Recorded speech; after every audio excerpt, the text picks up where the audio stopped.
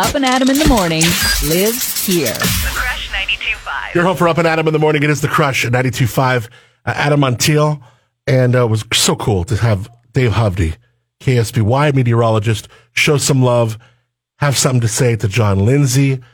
And we got Dave Hovde, had a little conversation with him. So good to talk to you, Dave. I've been good, man. My kids are adults now, and I'm getting them launched into the world, and, all things Central Coast, loving life, living life. What has been going on with 2 months of straight wind? What is up? Man, I tell you, I just played the French Cup golf tournament at the San Luis Obispo Country Club, and it felt like I was in a hurricane. I mean, my goodness. At least I'm going to use that as an excuse for my score because couldn't be my skills. Not at all. Well, it can't be for someone who golfs as much as you do. Damn. Oh, I keep saying I am the worst guy who plays as much as I do. Well, look, not to get too deep into the woods, have we seen wind like this for this sustained amount of time? And where it's coming from is making allergies just nuts for people. The crazy thing, Adam, that's absolutely true. And this spring was one of the windier springs. We did a story here recently that, all the sick pelicans on the Central Coast, they were wondering what happened. Is there some virus? What's going on? You know what it ended up being? The pelicans were sick because the winds were too high. So these poor birds could not dive and feed like they normally would because the winds of the spring were a lot. So how did they get them better? They just fed them like crazy. And now they're better. Wow, that's fascinating. No way. Yeah. I remember that story. That's so interesting to see, that's how they deduced what actually was going on. So is there any truth to the rumor that there's some deep underground thing that you have done to get John Lindsay to retire so you could be, in fact, the undisputable meteorologist of the Central Coast? Not at all. I couldn't be a bigger fan of John. I always have been. I have to tell you, it's one of these things where people always say, oh, you and John are in competition, against each other.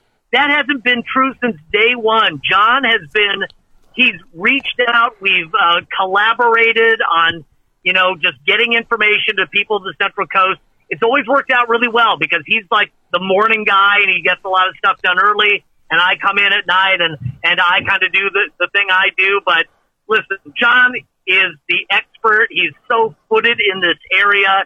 He gets everything, and he couldn't have been nicer to me every single day. And it's always a pleasure to see him and work with him. And we have the same goals, and that is we love the Central Coast, and we just want to make sure everybody here is safe and informed.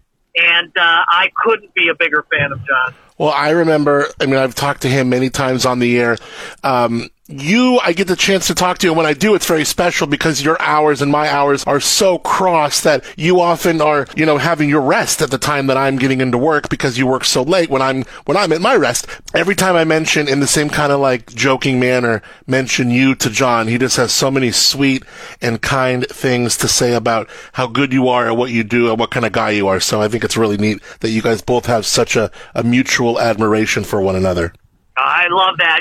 John and I went out to Morro Bay a few years back before things got crazy, and we launched a balloon for the kids at the Morro Bay, one of the Morro Bay elementary schools, and they couldn't have been more excited, and John and I had a great visit. And, the tough thing, Adam, is I'm frustrated. I'll be honest with you. Working that night schedule is really tough to just kind of connect with the movers and shakers, but somebody's got to watch the night shift here on the Central Coast to make sure people are informed. And, it's just a challenge, just like your job and getting everything rolling in the mornings. And my goodness, you're like adrenaline in the morning. You're always ready to go. And I couldn't be more impressed by everybody who gets the day rolling right here on the Central Coast. There he is, KSBY meteorologist Dave Hovde is Up and Adam in the morning. I think we've never had two meteorologists on.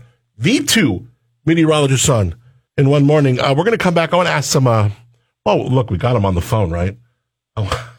And we got John's take a couple weeks ago on what we think the fair is going to be like. And the rest of the summer, we'll ask that to Dave Hovde coming up next. Thanks for being up and Adam in the morning. You're home for Up and Adam in the morning. It is the Crush 92.5. Adam Montiel, continuing with our friend Dave Hovde, KSBY meteorologist, jumped on the phone to say some really nice words to John Lindsay when we had John on a few minutes ago announcing his retirement from PG&E. Well, we got you, Dave Hovde. Let me ask you some weather questions. Here we go. The California Mid-State Fair, the Cork Dorks broadcasting every single day.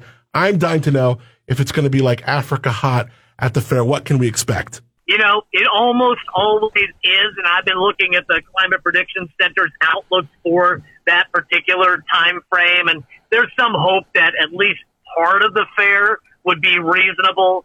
But, you know, when it comes right down to it this far out, I always say be ready for sweltering heat. We've all been to a concert, you know, at the Mid-State Fair, where you go there thinking, oh, there's no way I'm going to buy the band of the T-shirt that's playing, you know, or a sweatshirt for the band that's playing. But sometimes that wind kicks up at night, and all of a sudden you've got that band shirt on, just trying to stay, you know, warm. So I get it. And, you know, as we get closer, I'd be happy to be on with you guys again. I'll tell you what the forecast is. But, you know, always be ready for a hot Mid-State Fair, sunscreen, plenty of agua, and you'll be fine. You know, I love that. In that diurnal shift you talk about, that extreme heat in the day and then the ability to cool down at night, it's something that the grapes love. It's why we have world-class wine country surrounding us. Final question for you, as far as like professionally what you're into, obviously a really, really low rain year. Are we seeing any kind of like monsoonish things that could happen? Or are we, again, it might be a little bit far in the globe, but what are we seeing as far as rain in the distant future? Well, I'll tell you what, you can double check me with John, but a couple of things are going on. One, there is an expectation that the summer monsoon will be active across the desert Southwest. Now, oftentimes we're a little too far away to get in on that game, but I do think we're going to have some encroachment of that occasionally over the course of the later summer and fall. That is at least the expectation on a lot of the climate models. The unfortunate thing is, the outlook for the deeper extended forecast, the late summer, early fall, and potentially winter would be for another La Nina, which would make it basically a triple header. And we all know what that's meant for the last couple of years. So everything you've been hearing about water conservation, awareness, fire prep, all of that, we might be double or tripling down on all of that. So I think people, you know, kind of like what we're dealing with in the economy right now, this is a marathon and it's not a sprint, and people need to be informed and aware. But if you're going to be leaning on one side right now, you kind of should lean on it's going to be a little dry.